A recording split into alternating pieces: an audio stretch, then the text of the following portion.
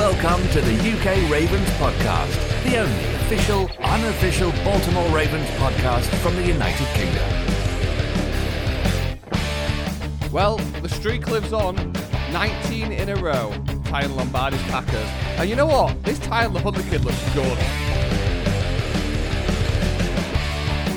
Yes, welcome back in. The streak lives on. 19 in a row now. 19 preseason games matching the old Green Bay Packers. So that's a statistic that I'm sure we're going to get into. My name is Gazpool. I am once again joined by my friends who I met on the internet. Sadly, there's only a couple of them today. We've got Ben Mortimer and Ian Demain with us. However, we are once again joined by UK Ravens royalty. The original owner of the UK Ravens Twitter handle, now working for PFF amongst a lot of other things. We're pleased to introduce Gordon McGuinness. Welcome to the show, Gordon. Hey guys, thanks for having me on. No, the pleasure is absolutely all ours.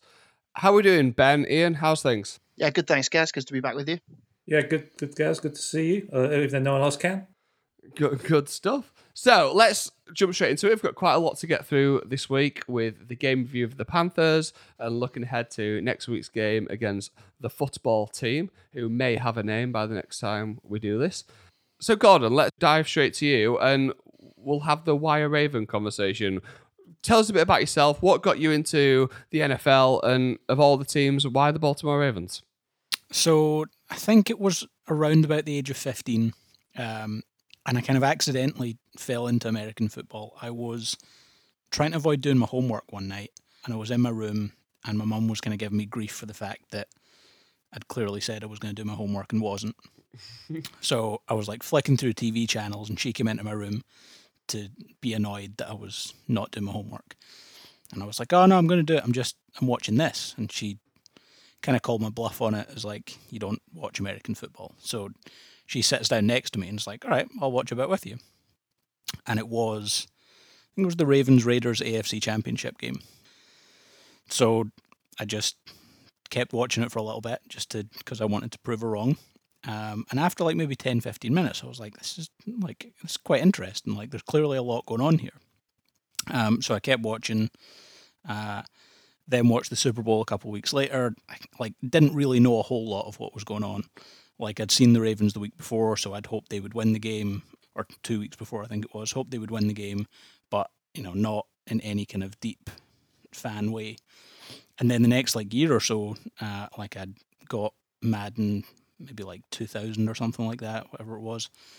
Played that a little bit, learned a little bit more about the game that way. And then probably about midway through the next season, after the Ravens had won the Super Bowl, and that was the year whereby they'd replaced Trent Dilfer with Elvis Grbac. They were going through quite a bit of turmoil trying to even make the playoffs, and I just found myself getting more and more hooked into it. I loved the kind of American pageantry that goes with the sport, all that stuff. I was a huge wrestling fan growing up, so I kind of always loved that kind of pageantry that comes with it. And from that point on was just hooked. That off season got really fired into draft stuff and really excited about all that. And it just grew and grew from there. So yeah, I guess it's just coincidental that you happen to be watching a Ravens game that made you pick the Ravens. Why the Ravens over the Raiders? I think it was just something about that Ravens defense was brilliant. You could see the intensity they had in the game, and it's probably a lot to do with Ray Lewis as well, because throughout that game I think they kept focusing on him and his whole bravado and rah-rah style and everything like that. It was something that was very hard to not be drawn to. And I just liked the fact that I remember even early on feeling like people didn't like them and didn't want them to be good, but they just had this kind of brash way of doing things. I think I remember saying this to people a while ago. It almost felt a little bit like they had a kind of old style Scottish football thing about them. There's no flair. It's just hurt people, just make your opponent have a horrible time throughout the game, and hopefully you win it. And I think that's just what kind of drew me to it. You think Tony Siragusa falling on Rich Gannon accidentally may have influenced your thinking a bit there as well? Probably just a little bit, yeah. So in 2001, Gordon, when you kind of really got into the Ravens post Super Bowl, and well done, by the way, on sticking with them throughout Elvis Gerbach's only season. That was also the year I moved to Baltimore, so it's the first year I got into it. Did you feel that in that year you were kind of isolated in the UK, or did you actually come across any other, in that first year, UK Ravens fans? Yeah, that first year, I didn't even have like a connection with other American football fans. Like no one at my school was watching it. At that point, like I think we still had dial-up internet then.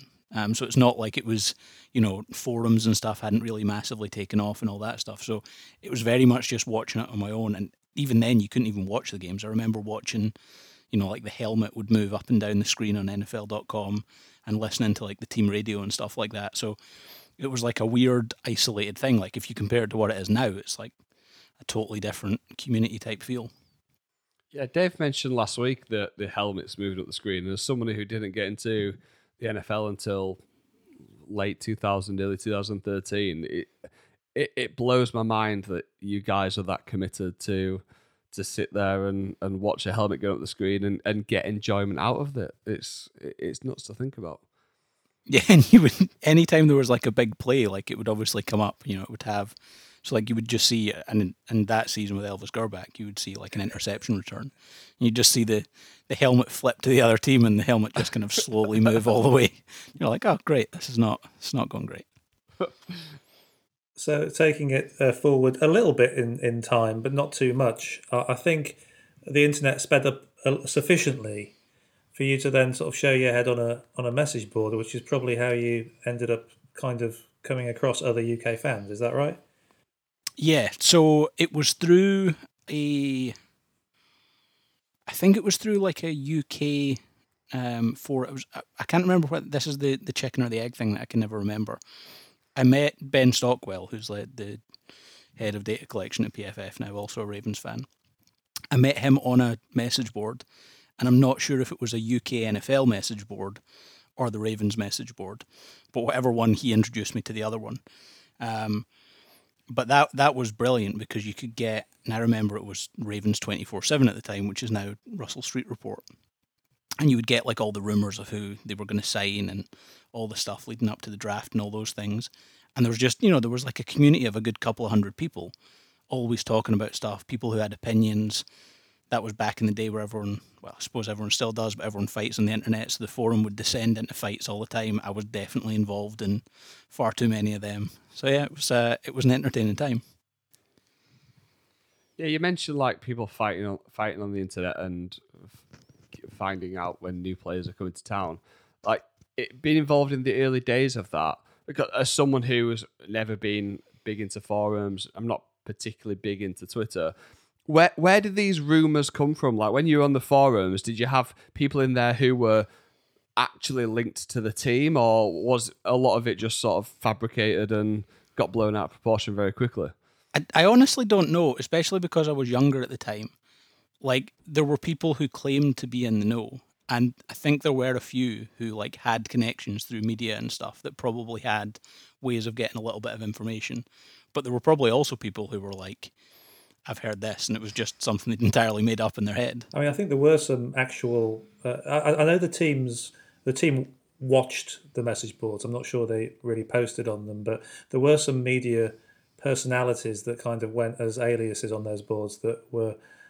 I found out a few years later who they were, and it was a bit surprising how vitriolic they'd been on the board. Yeah. But I think it was through the board that eventually you kind of decided to take the plunge and come over for a game. What was the first game that you went to see in person? It was Ravens-Browns. I think it was Joe Flacco's rookie year. And it was, so Dave Cressy, who you guys know, me and him had been emailing, also communicating on the message board. And he'd been over the year before, I think it was. And I'd said to him, like, I can afford to go over this year. And he had never been over before. So he took the reins with a lot of the organising. And it was actually Ben who we stayed with for 3 nights, I think it was. Yeah. Landed in Baltimore, went out, got some beers. We went to Maryland against, I'm going to say Rutgers, I think that might be right, on the Saturday, and then Ravens-Browns on the Sunday. And I got to experience about 5 hours of tailgate before the game, which was great. Do you remember much of the game, or do you just remember the tailgate? I remember like the first half. The second half's like a little bit hazy. Did you have to fill out one of Dave's famous Wire Raven sheets and get yourself checked off before he let you on the plane and over with him? Absolutely. Did you? I remember having to fill that out for the old website and wherever it was he had it. Yeah, I definitely filled that in. And then also we wound up on WNST, the one that Nestor owns or owned. Wound up on his radio show just talking about stuff, and I was like, yeah, we're flying over like 5,000 kilometers, and he was completely unimpressed. Like, yeah, I flew to see them in San Diego. That's still about 5,000 kilometers. I was like, all right, okay. Never changed, Nestor. and also I have to throw in, because I'm talking about going to actual games in person. You made, if I recall anyway, a fairly last minute decision to go to a game that you're probably glad you ended up going to away in 2012. Which game was that?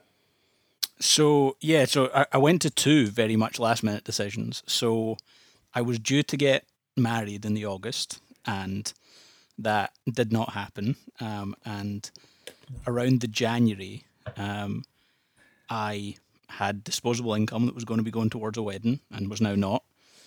The Ravens beat the Texans to go to the AFC Championship game. And I remember emailing Ben, and I was like, is this stupid? Like, am I being ridiculous with this? And he was like, no, if you get the chance, just do it. Go for it. So I booked flights over, booked like a bus trip. Again, I think it was with WNST. They were doing like a bus trip up to New England. I flew in the Friday, I think it was. The Saturday we went up to Providence, I think. Then went through to Foxborough. That was the Billy Cundiff miss. So the 5-hour bus journey back to Baltimore was pretty horrible. But that just made me really want to go back again. So the following year, I'd set, and that was my first year at PFF, I'd set some money aside to enable me to go if the Ravens made it. So when they were playing the Colts in the wildcard round in the whole Rays Last Dance thing, I was sitting there with like flights ready for Denver. Just ready, and I think we had to wait for whatever other game, or we might have known from the Saturday night, but straight away booked and got to go to the Mile High Miracle game in Denver. And that was, Denver has like a huge group of Ravens fans over there, like displaced, that all meet up. And it was just like a 3-day party atmosphere. It was incredible. What was it like being in the stadium for what will probably go down as one of the best moments in Ravens history? So this is not a fun admission. I was in the bathroom for the Joe Flacco touchdown to Jacoby Jones. So, in my defence, the only time I've been colder was the year before in New England. I was up maybe about 7 rows from the back. It was so cold that the beers I was drinking were turning into slush right in front of me. So I'd had like 4 or 5 beers, and I'd really needed to pee for about 2 hours. Peyton Manning drives, scores. That sinking feeling, I'm like, I can't, I need to pee now. So I'm waiting in line to pee and just hear the groans of the Broncos fans, and then like the radio thing coming over. And I was like, oh my God, they've actually tied it. And I then got to enjoy overtime, at least at that point. But sadly, for as good as an experience it was going to that game, I was in the bathroom for that play. That is one of the all-time confessions on this show. That's going to be a tough one to beat. We're only 4 episodes in, but I think that one will hang there as a incredible confession for a year or so to come yet. So we talked about how you got into the NFL. We talked about how you got into Ravens, and I guess we've missed a big period of time out where you're now obviously you're doing some work for PFF. You're really active on Twitter and active with the Ravens. Just talk to us about the last few years. Yeah, so the PFF thing was also through a message board, and it was so Ben Stockwell had got me onto this UK fans message board, and it just so happened that Neil Hornsby, who founded PFF, was on the board, and he'd developed this thing that he was looking into doing. He was taking it from a hobby to a kind of hobby plus. It wasn't really moving into definitely this is what it's going to be. and was looking for more people to just help out little bits. And I jumped at the chance. I was working in Tesco at the time and had been for, I think, probably about 6 years, and I wound up there for another couple after that. So I just really wanted to get involved with that. I did it part-time during the season for 2 years, and the year after the Ravens won the Super Bowl, I got the opportunity to take a full-time job in the August. And then, I don't want to say that I haven't worked very hard, because I do work very hard to have success at PFF, but also I got really lucky in the sense that I was on the right forum at the right time. I got a full-time job, and the following year, Chris Collinsworth bought the majority stake in the company. So it then became like a proper career. Everyone who had a full-time job before, it was like pretty similar wage to what I was earning in Tesco. Chris Collinsworth bought the company, and it became this very much like, we're going to try and be something massive. And at PFF, I've had about 8 different hats. I've ran our special teams data processes. I have ran social media, and we're now branching out into other sports. So my main responsibility now is that I run our round ball football, or soccer, depending on what way you want to call it. I run those data operations. So it's been fun. It's, again, I think it's something that I just happened to be in the right place at the right time, but I'm very glad I did. As someone who runs the Twitter now, Gordon, I've only recently discovered the mute button, which is a godsend. I imagine working for PFF, you put something out there, you must get so many tweets telling you you're wrong, you're an idiot, blah, blah, blah. How did that bother you at the start? Did you just brush that off straight away? And No, it definitely did. And that's one thing working in social media, and you'll know this if you have the UK Ravens handle yourself. Like, any amount of negativity, when you just see it can totally bring you down. And at first, I just had to develop this thing whereby I was like, I'm not going to get bothered by those replies. I'm just not going to, you could post something that's perfect, and you're going to find 8 people who are still going to tell you you're wrong, and it's terrible and they hate it. So I either, a lot of the time, just don't look at the replies. A little bit like don't read the comments when you write an article, but just know that there's always going to be someone that doesn't like it. So don't get too offended. So we're all thinking it, so let's just address the elephant in the room. As a Ravens fan, what do you think of PFF's rating on Lamar Jackson over the last few months? So I disagree with where, and I think it was Sam Monson's list. I disagree that Sam didn't have him in the top 50. I appreciate Sam's perspective on it because he wrote an article explaining his reasons, and I don't think his reasons are necessarily wrong. I just still would have had him in the top. I mean, I would have, even after last season, which was a bit of a down year, and the COVID delay that put him out, I would still have him in the top 30 because I think the high point of Lamar Jackson is that he's 1, 2, or 3 in the NFL. So I disagreed with that. Is that just because the ranking system is based on a traditional quarterback numbers, and Lamar isn't a traditional drop back quarterback? He is something different, and does that skew the statistics because you're looking at it in a more statistical fashion rather than just what you've got in front of you on the field? So it's an interesting one that I think our grading system and everything's constantly developing and constantly moving forward. It might be that in a couple of years' time, like, we look into stuff and have the opinion that actually we didn't value the running stuff enough. The flip side of that, though, is our research and development guys have done quite a bit of studies into it and already have found ways that the Ravens offense, like running the ball, is not generally the most efficient thing in the world. If you're a team that just turn and hand the ball off to a running back, isn't the most efficient thing in the world. The Ravens running game, because of Lamar Jackson, is much more efficient. And like, one of the things in analytics is expected points added per play. It's very rare for a team to have a positive expected points added on runs over the course of the season. And I think the Ravens have done it 2 years in a row now, or 3 if you include when Lamar took over. So it's easy to focus on some of those lists and stuff like that. There's a lot of people and a lot of content at PFF that is very pro-Ravens because they're a very smart organisation. I just disagreed with Sam's list. It's probably having a rooting interest, do you find it hard personally when you're ranking players to not think, oh, I like Patrick Queen more than another inside linebacker because he's got that purple uniform on? Or is that something over the years you've been able to disengage yourself from? Yeah, and I think I'm quite lucky in the sense that for me at PFF, it was like about 5 years after doing part-time work before I was doing much in the way of content. So by that point, I was very much like looking at it from quite a black and white analytical perspective. But you can definitely see, like, it's like, I know, and not necessarily in putting lists together and stuff like that, but I know that, like, Lamar Jackson's my favourite player in the NFL to watch just now. So when I tweet from my own account, I know I'm definitely very biased towards him. So I think there's always going to be a little bit of that.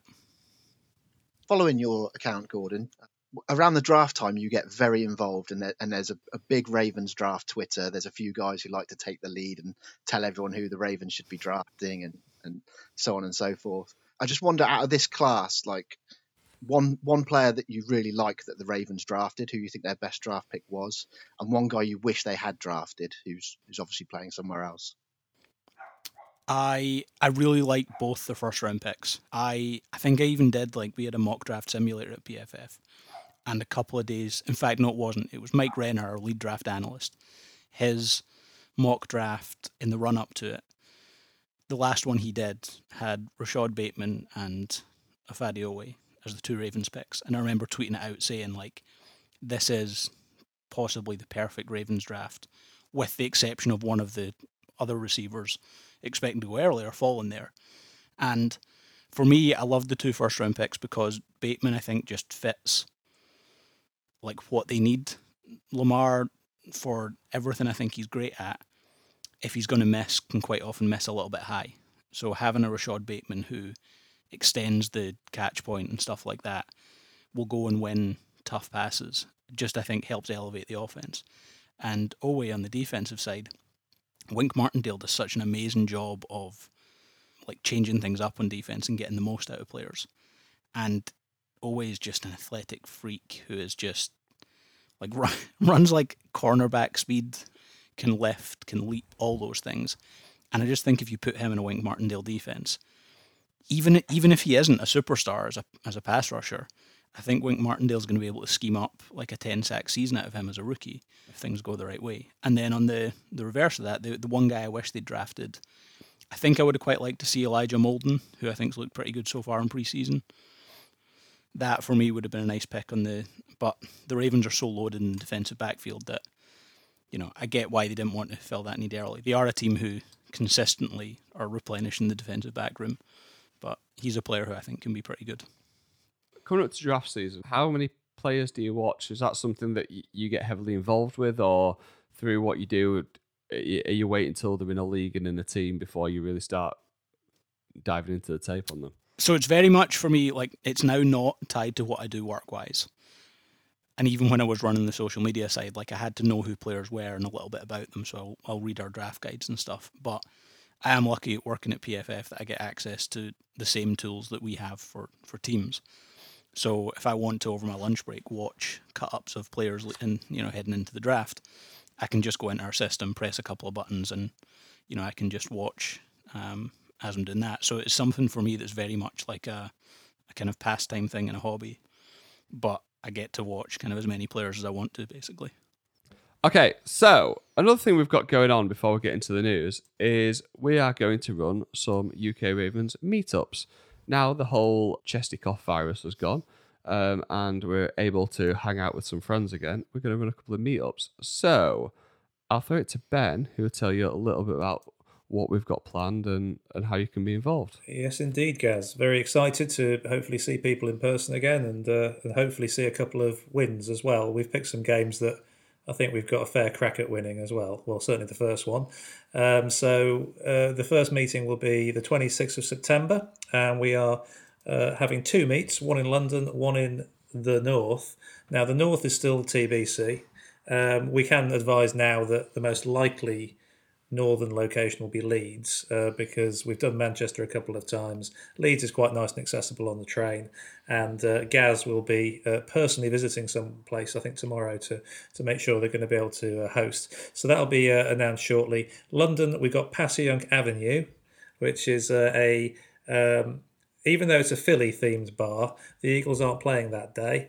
So it does mean that we've managed to secure, or Ian has managed to secure, a really nice sounding private space that has, I think, 3 screens, and they do stream Game Pass. So it means that the game is guaranteed to be on. It's a good job because we're at the Lions, and I think the chances of that being the Sky game are fairly slim in September. So that's the first game at the Lions, 26th September. Second game, 12th of December. At the Browns. So that probably will be a slightly tougher proposition. But this time it's been Belushi's that is secured in London by Ian. That's got stadium seating, so you can sit there and not miss any of the action because you're on an elevated sort of seat pitch. I think they've got good food and drink specials. Ian booked that a couple of years ago and it was a great success. Those tickets are available both now. If you look at the UK Ravens Twitter and also the UK Ravens Facebook page, the clickable links are there where you can get your tickets. It's £10. There was a deposit payable, so it's £10 per person, but that does include a drink as well. I think I've got everything, Ian. Is that correct? Perfect. That sounds great. Yeah, well done. I had a really good time at Belushi's last time round. The photos looked great. We got, let's be honest, we got a touch unlucky with the Northern meet last time we did it against the Bills. We got put in the loft of a bar that had no lighting, and we snapped the TV off the wall just to try and plug a laptop in. It was a bit of a do. And then we saw all the photos coming out of Belushi's in your stadium seating and great looking food. And the loft sounded jealous. Cool initially, but the problem was that they hadn't figured out that we'd need to plug the laptop into the TV, and the TV was literally attached to the wall. So I'm not sure that's ever been put back up properly by the bar, but we just left. We sort of paid our bill and said, see ya. So, okay, let's jump into some actual Ravens news then now. With the key thing, I guess, being LJ Fort's knee injury. Just to peek behind the curtain on the podcast, we are recording this at 20-9 on Sunday night, the 22nd of August. So by the time you hear this on Thursday, you're probably going to know a little bit more about the injury than we do. But what we've got so far is it's a knee injury. It doesn't look good. It looks like an ACL. Gordon, how much of an impact will losing LJ Fort have on this team, or Malik Harrison and Patrick Queen ready to step up and take that job anyway? I think it has the potential to be a very underrated loss for them. Fort is the definition of a guy who is like Bill Belichick's whole thing of he likes football players who are like 6 out of 10, but you know you're getting 6 out of 10 every season out of that player. LJ Fort's not someone who's going to be the highest paid linebacker in the NFL, but you're going to get consistently solid play from him. And also he brings a fair bit of veteran experience there. It puts the Ravens now with Patrick Queen and Malik Harrison with a very young group of linebackers. Wouldn't surprise me if they go and try and sign someone in free agency now. I could be wrong, but I think KJ Wright might still be available. And if he is, he's a potential option there. But it makes the linebacker group something that it gives you a range of outcomes on the linebackers that worries me a little bit, because there's every chance that Patrick Queen and Malik Harrison take nice big steps forward, and that's great, and they're great players. There's every chance, though, that they don't necessarily take that step forward in their second year, and it could be a pretty big weakness on the defense. Patrick Queen looks really good so far, though, in the limited snaps we've seen him play. He's looking like he's taking that second-year leap, and having a pre-season and a training camp seems to have done him really good. Apart from his god-awful looking jersey, is looking really good this season. 6 for a linebacker's horrible. The weird thing with the numbers is like 9 on the edge guys I think looks really cool. Like Matthew Judon and 9 in New England looks great. 6 on a linebacker is horrible. I really want Patrick Queen to be great, and I think he has a very good chance to be. What I saw in the first preseason game looked like he'd cleaned up a load of his issues from his rookie season. There was a little bit last night that wasn't quite as good again, and I just worry that he's always he kind of runs 100 miles an hour, And the worry for me is that the game just never slows down enough for him. But if he hits what he can be, then you're talking about a guy who can be like one of the top 3 to 5 linebackers in the NFL. Was it the Chiefs last year that just their entire game plan was we're going to run at Patrick Queen and put him into silly positions and see how he gets on? I vividly remember one game the commentators highlighting that they're just playing with Patrick Queen's mind now. Yeah, I think it was the Chiefs game that he really struggled, and then he really struggled against the Texans as well, but the Texans weren't able to ever take advantage of it. There was a few, like he could have given up, I think, about 150 yards in coverage if not for drop passes or overthrows. But it's, that's what happens when you draft players. You're always hoping that you get the top range of the outcomes, and sometimes it's just never going to happen. And I think people always or don't appreciate how difficult it is to play linebacker in the NFL in 2021 because players like Lamar Jackson exist, and you're responsible in coverage, stopping normal runs, but also quarterbacks are going to pull it and take off around the edge. You have to be so disciplined, but also ready to react to stuff. Like people always talk about cornerback being so difficult.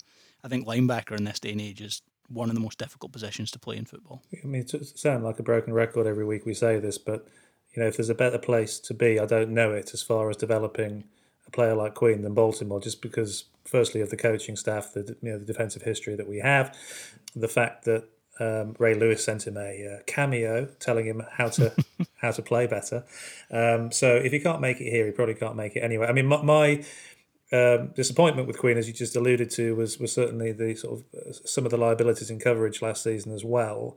And after CJ Mosley, which was kind of the big knock on Mosley, which is he got a lot of money from the Jets, but a glaring, well, not a glaring weakness, but certainly an element of his game that wasn't the strongest was his coverage skills. And Queen was, I guess, the guy that was going to sort of usurp that and hopefully deliver on that level as well. So I hope I have faith. I think he'll come through and be one of the stronger linebackers that the Ravens have had. He better do. He's on my dynasty league. Nobody cares about your fantasy team, Ben. Is that a rule? I think I've heard that rule. That is the rule of the podcast. Nobody cares about your fantasy team. So we've touched on it a little bit, so let's dive into the game this weekend, or last night / this morning from the podcast recording. 20-3 win over the Panthers at Bank of America Stadium. Continues the preseason streak alive at 19, tying Vince Lombardi's Green Bay Packer run of 1959 to 1962. Obviously, the preseason was a lot different then. You probably had your starters playing a lot more and they cared a lot more. It's an odd statistic, but it's definitely trending through Twitter and the NFL universe that the Ravens are now on this big streak. I asked this last week. I'll ask it again. Does this matter? Does it show depth? Does it show strong coaching? Do 19 games in a row matter? I think I said last week that it doesn't really matter. It's nice. It obviously shows. I think the Ravens put a little bit more emphasis on the depth of the defense and their and as we spoke about last time, just the amount of defensive backs that played.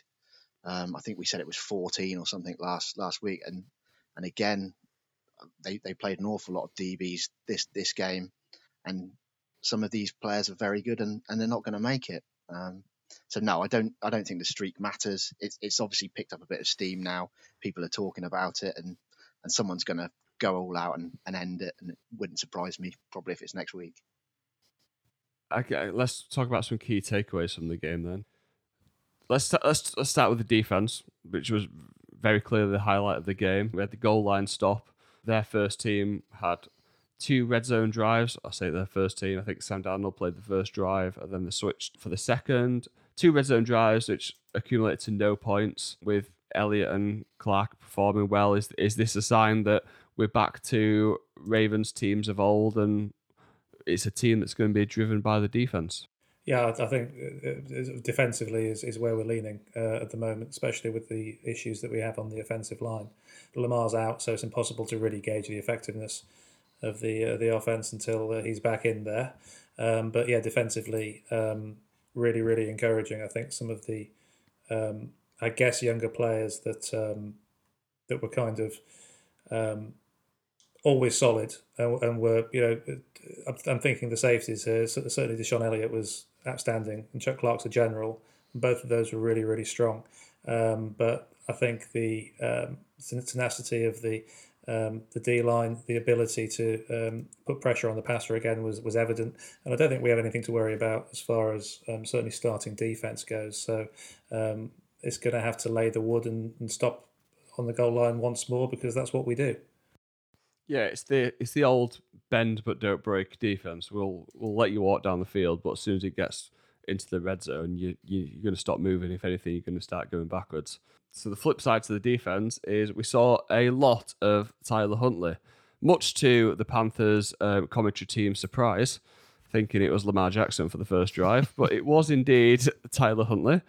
He battled adversity early with an early pick, which then was followed by 3 incompletions. He then had his helmet knocked off his head as he ran out the end zone to try and save a safety. There was a period in the game where he completed 14 of 15 pass attempts and ended up with a pretty strong stat line of 24 for 34 for 187 yards. Used his legs a lot and ran the Lamar offense. What do you think, Gordon? Regardless of what happened to Trace McSorley, was Tyler Huntley getting this QB2 job anyway? He was, if it was my choice. I really quite like Tyler Huntley. He's not, don't know if he's ever going to be a starting quarterback in the NFL, but he is perfect for what the Ravens need in a backup quarterback. I mean, maybe this is a ridiculous claim, and maybe people can tell me I'm an idiot for this. If Lamar went down, I think Tyler Huntley can have the Ravens as like a 500 or so team, like floating around. If Lamar missed the full season, like a 9-8, 8-9, around about that. He's a really solid athlete.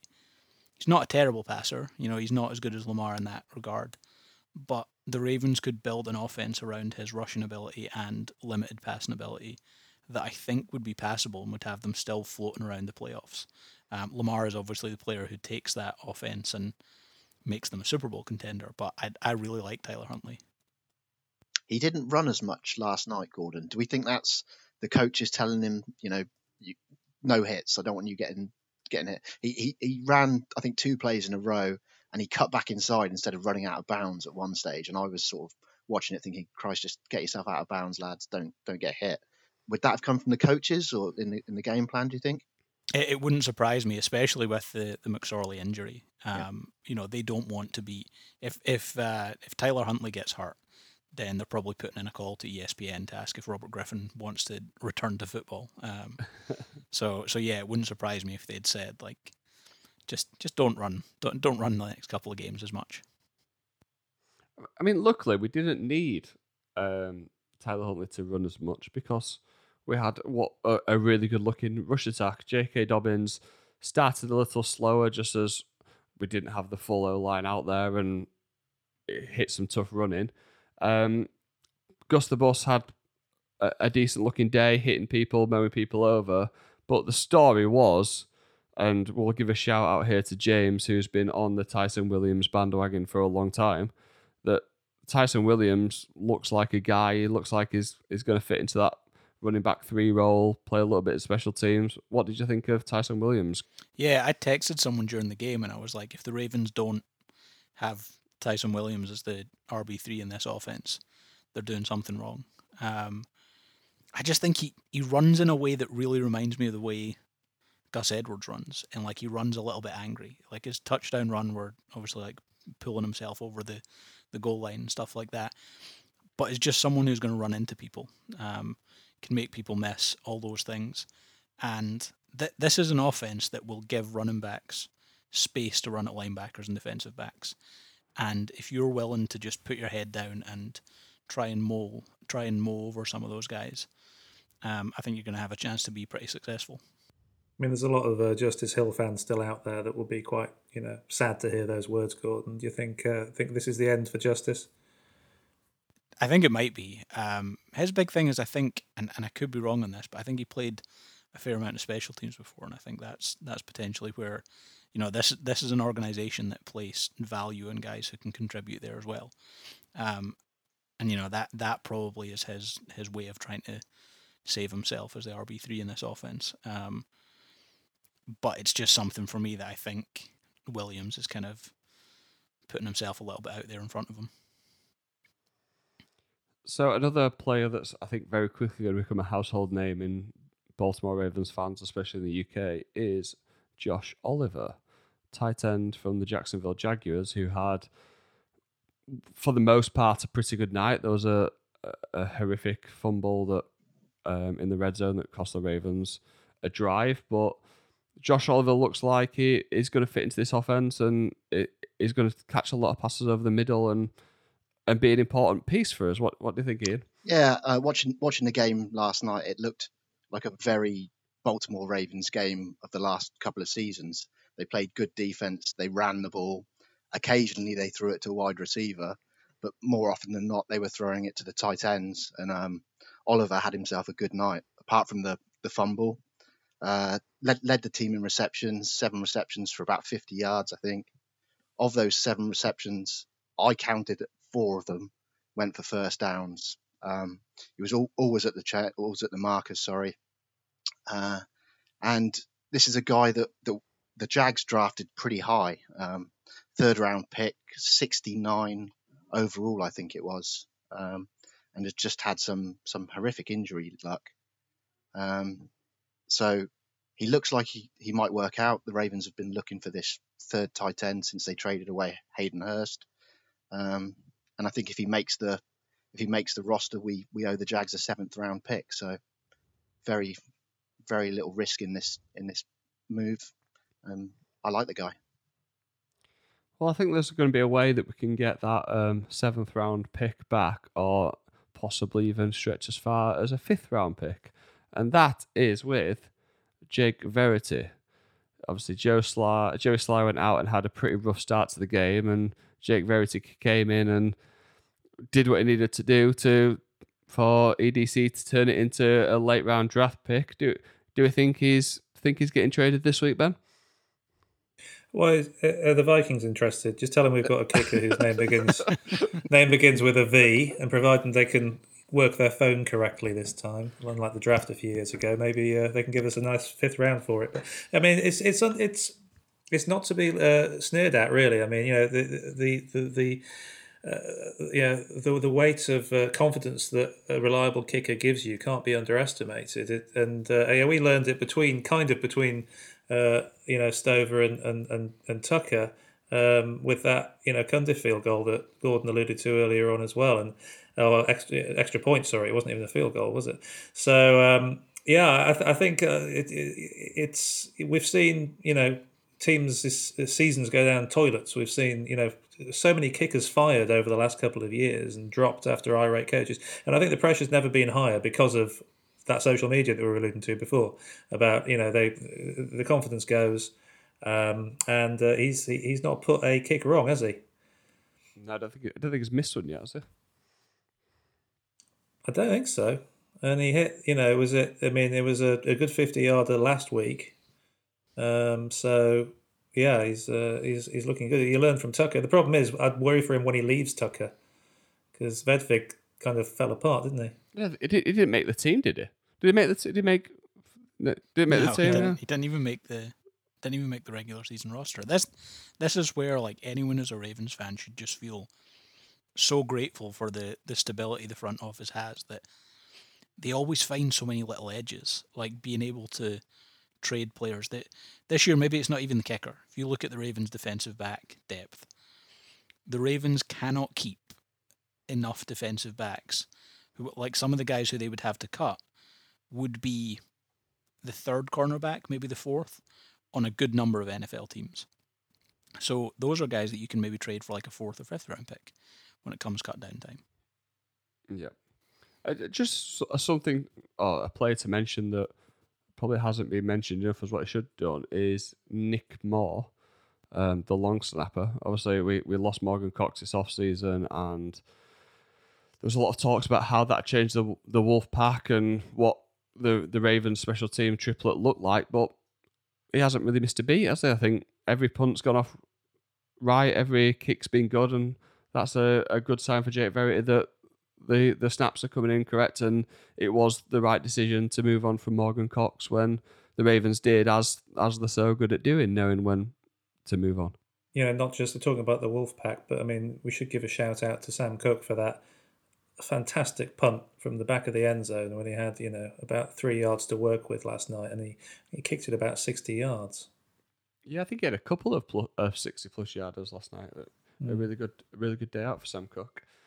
So just touching on the rookies before we move on to looking ahead to the game against the football team next week. Tylan Wallace had a big play. Adefi Away seemed to be a little bit quieter this week. What do you think about the overall rookie performance? I thought the rookies did okay. I'm amazed. Sorry, I'm amazed we've got through that without you doing your away man. Try. That's the second, the second mention we've got through. So I might edit it back in. I thought he did okay. I mean, it was pretty late. I wasn't watching the game all that much to be just focusing on the rookies, but I like this class. As I say, I think I keep going on about this defensive back, the depth, and I think the two guys they got. I'm not sure that Wade got an awful lot of playing time last night, so that's maybe something to keep an eye on going forward. How much he plays in the next game. I thought Hayes did well again on the edge. I really like that pick. The more James talks to me about him, the more I'm liking that pick. So yeah, I thought the rookies did okay. What did you think of the rookies, Gordon? Yeah, I think you're right to look at the defensive backs. I think Ardarius Washington's a guy they got as an undrafted free agent, and I really liked him in college, and thought he looked pretty good last night. Had a nice pass breakup, so it wouldn't shock me if either him or Sean Wade finds like a toe injury in the next 2 weeks that just so happens to keep them out for the full season, because as we've touched on there, the Ravens just can't keep as many defensive backs as are, NFL caliber defensive backs on this roster. So if you can stash a couple of those guys, that's potentially where there's going to be some savings. Again, similar to you, I thought Away wasn't as impressive last night. He's always, this season for him is going to be about Wink Martindale putting him in positions to win, and I think he's probably not going to get that exotic with it in pre-season. And like I said, I don't necessarily think he has to be a great player as a rookie to be productive, because of the way the Ravens move things around on defense. I don't think we've seen any Justin Houston or Calais Campbell yet, have we? I don't think have they recorded a single snap in the preseason. Houston, I think, had about 3 last night, and Campbell was about 7, but it's like very, very limited.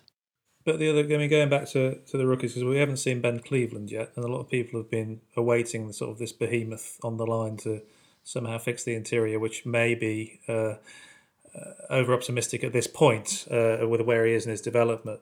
But I mean, this isn't a quick answer, really, Gordon, but where do the Ravens go with their line right now? I mean, it was a bit all over the place last night. We had Macari starting at left tackle to start the game. Villanueva didn't look too solid.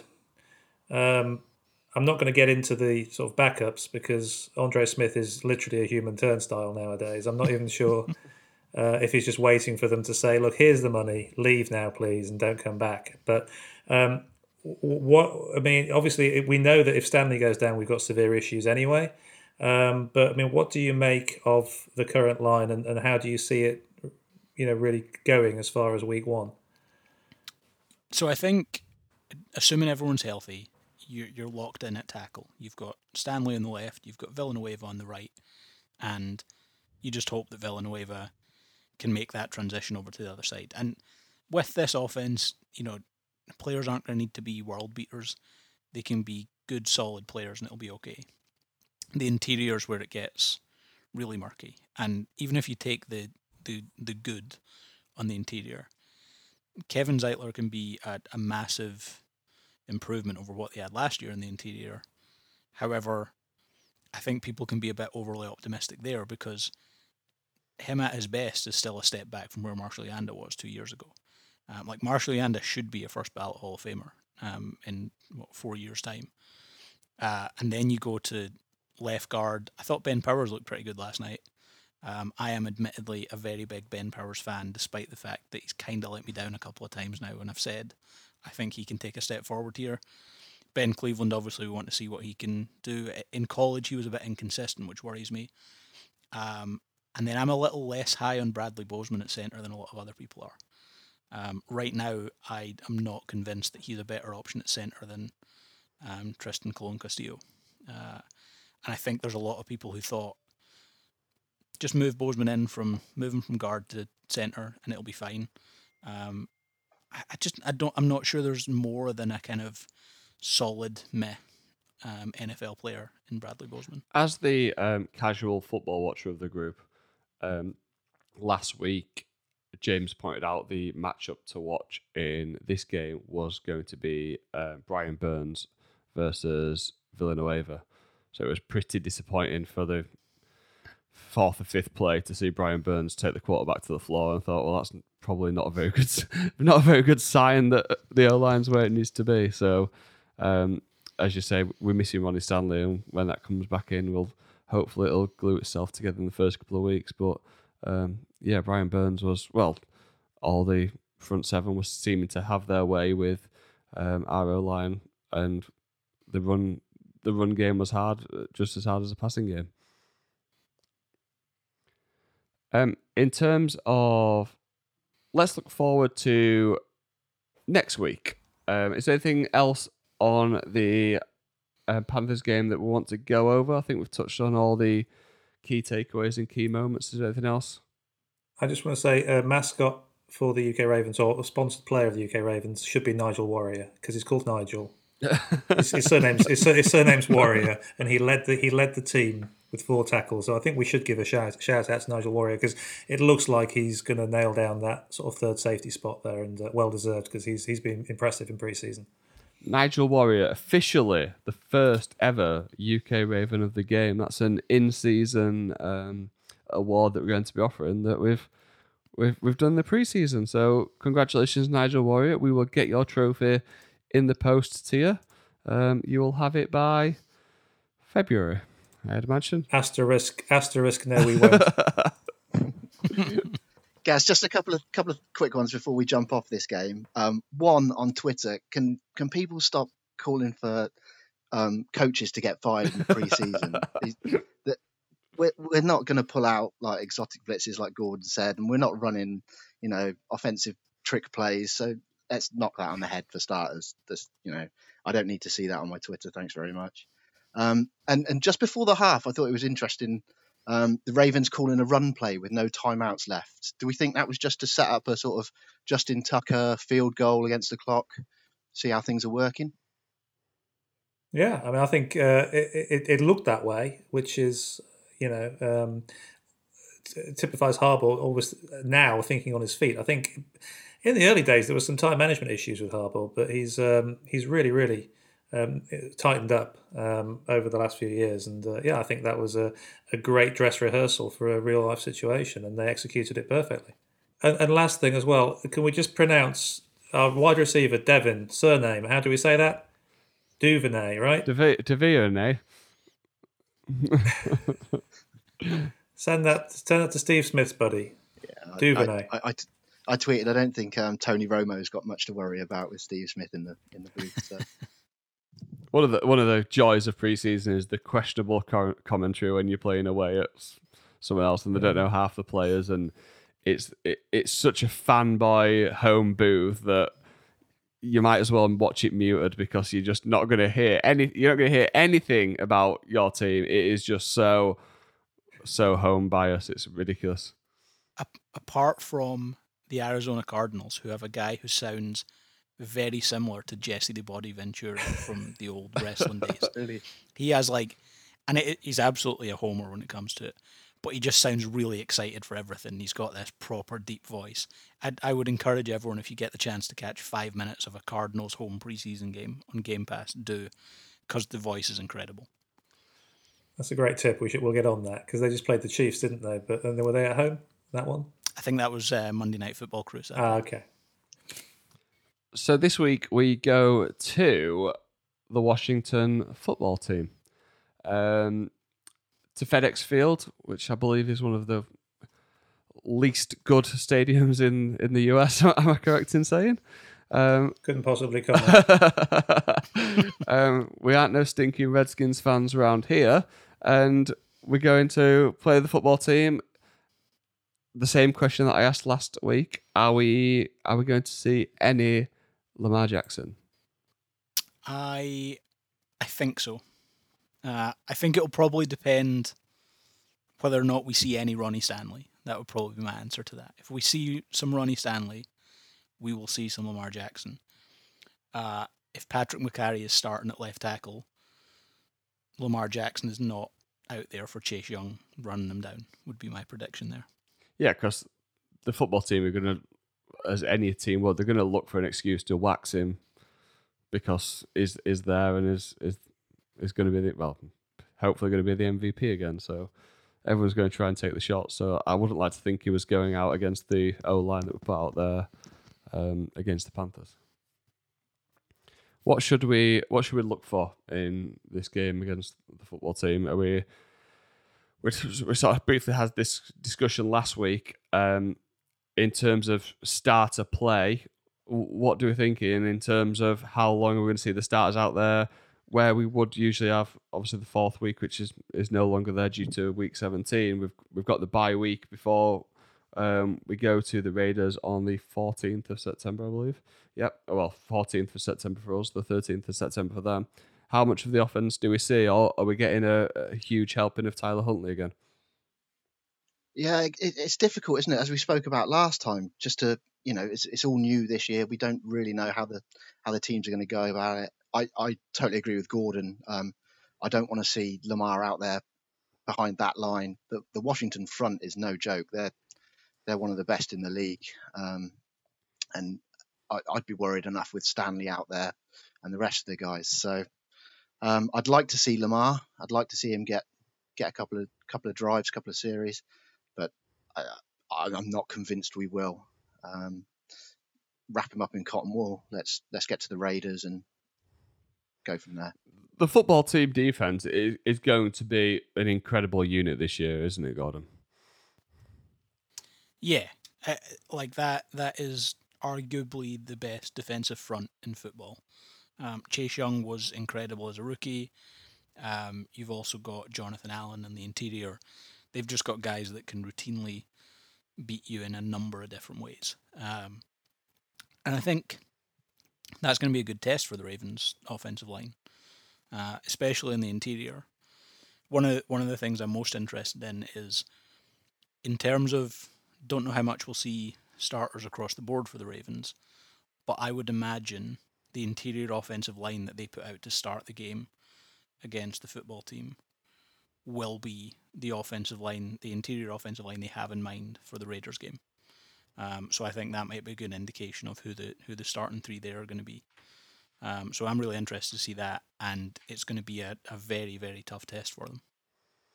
And what do we expect out of the defense against that, the weaker side of the ball for Washington? What are we expecting from the defense, Ben?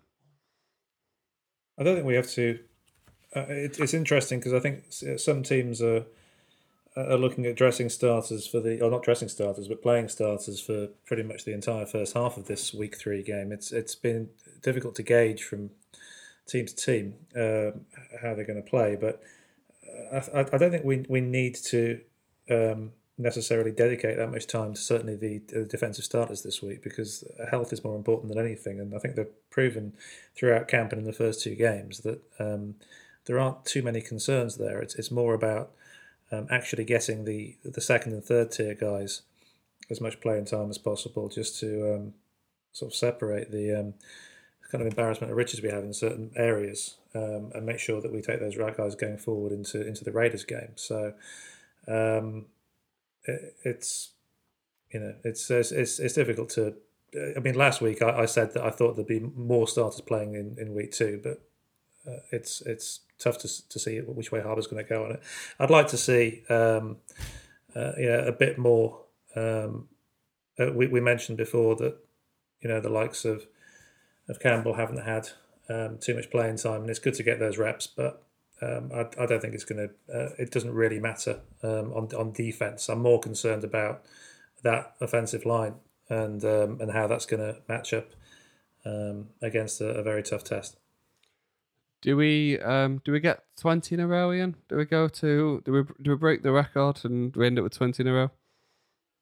I don't think so. I think this is. I'm going to say end of the line here. I think it's becoming a thing now. It's it's on TV shows. It's on Twitter. I do agree. The Ravens depth is probably going to carry them, and has done so far.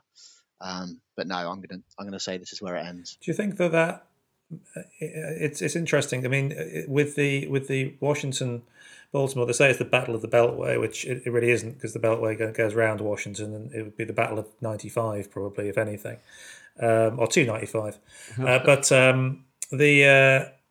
you think do you think it means something to the fans? My experience always was that it meant more to Washington fans than it did to Baltimore fans. That kind of rivalry, there was some underlying bitterness there that wasn't necessarily reciprocated on the Ravens side. But do you think it would be a bit of a bitter pill for the local fans to have to swallow if the Washington fans are saying, we ended your preseason streak? I mean, I think it probably highlights how much success the football team fans have had over the last 2 decades, that they'd maybe hang a banner over stopping the Ravens' preseason win streak at 19. I'm interested to see, I think Harbaugh will want to win. I think he'll care quite a bit about that, and I think they'll probably preach to the team a lot this week about guys going out there and, it's nowhere near close to the most important record in the world, but it's a little bit of history. It's one that is going to be very difficult for anyone to repeat. Would take about 7 years now with 3 preseason games. I think they'll win. I think they want to, and I think they will treat it as such that they'll have enough to pull away in the second half. So, Gordon, we usually ask James this as our resident in-house tape guy. Every week we try and give the more casual UK Ravens fans a player or a matchup to watch that isn't just the quarterback throwing the ball to a wide receiver. Again, we've gone over that. We don't know how much we're going to see the starters or anything like that, but is there a matchup that a casual fan should be looking out for this week to show how well the Ravens are doing? I'm going to go back to something we've talked about a couple of times, and it's the Ravens' defensive back depth. I think if everyone wants to see guys who are going to be fighting incredibly hard, when you get into that second half, focus on the cornerbacks and safeties, because there are players there who are fighting for not a lot of roster spots. And there are guys there who will be smart enough to know that they aren't just playing for roster spots on the Ravens, they're also putting themselves in the shop window for other teams when inevitably some of them are cut in a couple of days' time. So I think if you focus on the defensive backs, focus on guys like Shaun Wade or Darius Washington, even a guy I don't have any expectation that he would be cut or traded, but Anthony Averett is a guy who's kind of always been that cornerback 4 in Baltimore, and he's going to go out there and I think want to make a statement just to make everyone aware that he is behind those top guys. He's the next man up. So just touching on the defensive backs, obviously you mentioned Anthony Averett, who I guess is sort of a little bit on the cusp. Will he make the team? Will he not? Another player for me, Tavon Young, who seems like an incredible player, but how many snaps have we seen out of him in the regular season? Is he someone that actually might be a surprise cut and one of the younger guys steps in and takes his spot, do you think? I don't think he'll be someone who's cut now, but that's one of the reasons why I think it wouldn't surprise me to see Shaun Wade have a cheeky little toe injury that keeps him out for the full year, because Tavon Young's contract, obviously, I think it was like a 4-year deal at the time, will be, 2-3 years into that. I think it's something that if they can stash a guy this year, they might look at Shaun Wade maybe Brandon Stevens as his replacement next year. You might have seen on Twitter this week, Gordon, there was quite a bold claim about the Ravens DBs made.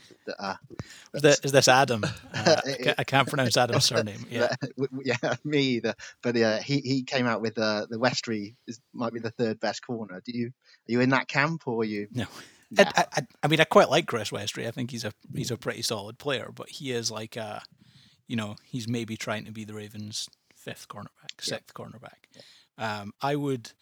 And I think he was probably really meaning 4 because he was including Jimmy Smith as not being available. I think the obvious top 2. I then think you have Jimmy Smith, you have Anthony Averett, you have Tavon Young. It's really tough for one of those young guys, be it Chris Westry, Brandon Stevens, those guys, to get above those guys there. So that's going to be really interesting to see if other teams float around those players and if there is some 5th or 6th round picks that come the Ravens' way. In something that James has mentioned in the past is DB has been a fluctuating position over the years of how many the Ravens have kept on the roster. Just from what you've seen, Gordon, how many do you think make the cut today? If the cut was happening today, how many players make it, and which players do you think they are? I think 9 or 10, and I think they'll keep at least 6 cornerbacks. So, assuming there's no big surprises, those 5 guys I mentioned, Humphrey, Peters, Smith, Young, and Averett, I think are the top 5. And then I think Westry might be the 6th guy that they keep. Safeties, you're definitely looking at Clark, Elliott, Nigel Warrior, I think's earned his spot there. And then I think Geno Smith could be the other guy who comes in as the 4th. The interesting decision the Ravens are going to have is Anthony Levine is a big special teams guy. If Nigel Warrior is going to be the next man up at safety, is Anthony Levine at risk? And I don't necessarily know that they want to get rid of him because he seems to be very well liked and the team love having him around, and he contributes in special teams, and he's a pretty good dime linebacker, dime safety when he plays. But looking at the numbers on that team, it's a little bit tough for making the case for him fully. The numbers is hard because if Levine goes and Justice Hill goes, that's an awful lot of special team snaps that someone's got to play and take over from, and yeah, they're not contributing a huge deal on their side of the ball, but they do on special teams. So. Yep. Jordan Richards as well. I just don't see the numbers for him to make the roster, but he is a big special teams safety who, it's very tough to see how he makes the roster. So there's a lot to watch in preseason week 3, really, isn't there? It really is the battle of who's going to make the roster and who isn't. So even as a casual fan, there's a lot for the UK Ravens crew to get behind and stay up and watch. So we will be back with you next Thursday, which will be the 2nd of September, where we're going to update you on any new Ravens news. We're going to look back at the Ravens versus the football team in preseason week 3. And then we've got a little week break before the season kicks off in Vegas. For us, it is at 1:15 a.m. on Tuesday, the 14th of September. I believe we're going to have a special guest on again next week. Is that right, Ben? Yeah, we're very excited to be joined by John Minadakis of Jimmy's Seafood, the owner and CEO of Jimmy's Seafood, who have been great supporters of the Ravens over the years. They're now in M&T Bank Stadium selling crab cakes to Ravens fans. They're in National Stadium, but criminally they're not currently in Camden Yards. But hopefully that'll change in the near future. But it'll be great to get some. They also do a great tailgate as well before the Ravens game, so it'll be good to get some tailgating and Baltimore culinary tips from John. Absolutely, that sounds fantastic. I mentioned last week that we're going to run some giveaways. So, with that in mind, as a new podcast, any reviews or ratings that we can get on Apple Podcasts certainly helps us get this podcast off the ground and reach a bit of a wider audience. So, in a bid to try and motivate you all to head to Apple Podcasts and leave us a little review, we've got some stuff to give away. So either Ian or Shane will tweet out from the Twitter handle, and I'll ask Ben to put it in the Facebook group, of a selection of general Ravens merch. We've got some beer koozies, we've got some key rings, we've got some pull-out flags, and a few other bits like that that'll help you support the team throughout the season. All we'll need you to do is head to Apple Podcasts, leave us a review, rate us hopefully 5 stars. We'll read some of the reviews out next week, and we will pick some winners to receive some merch. So if you could do that for us, that would be fantastic. So we will be back next week. Once again, if you'd like to be involved with the show, please drop us an email at ukravenshow@gmail.com or reach out on either of the social media platforms, and we're really keen to start getting some of you guys on and get talking to you through the season. Until next week, let's go Ravens. Thank you for listening to the UK Ravens podcast. This podcast is created, hosted and produced by members of the UK Ravens.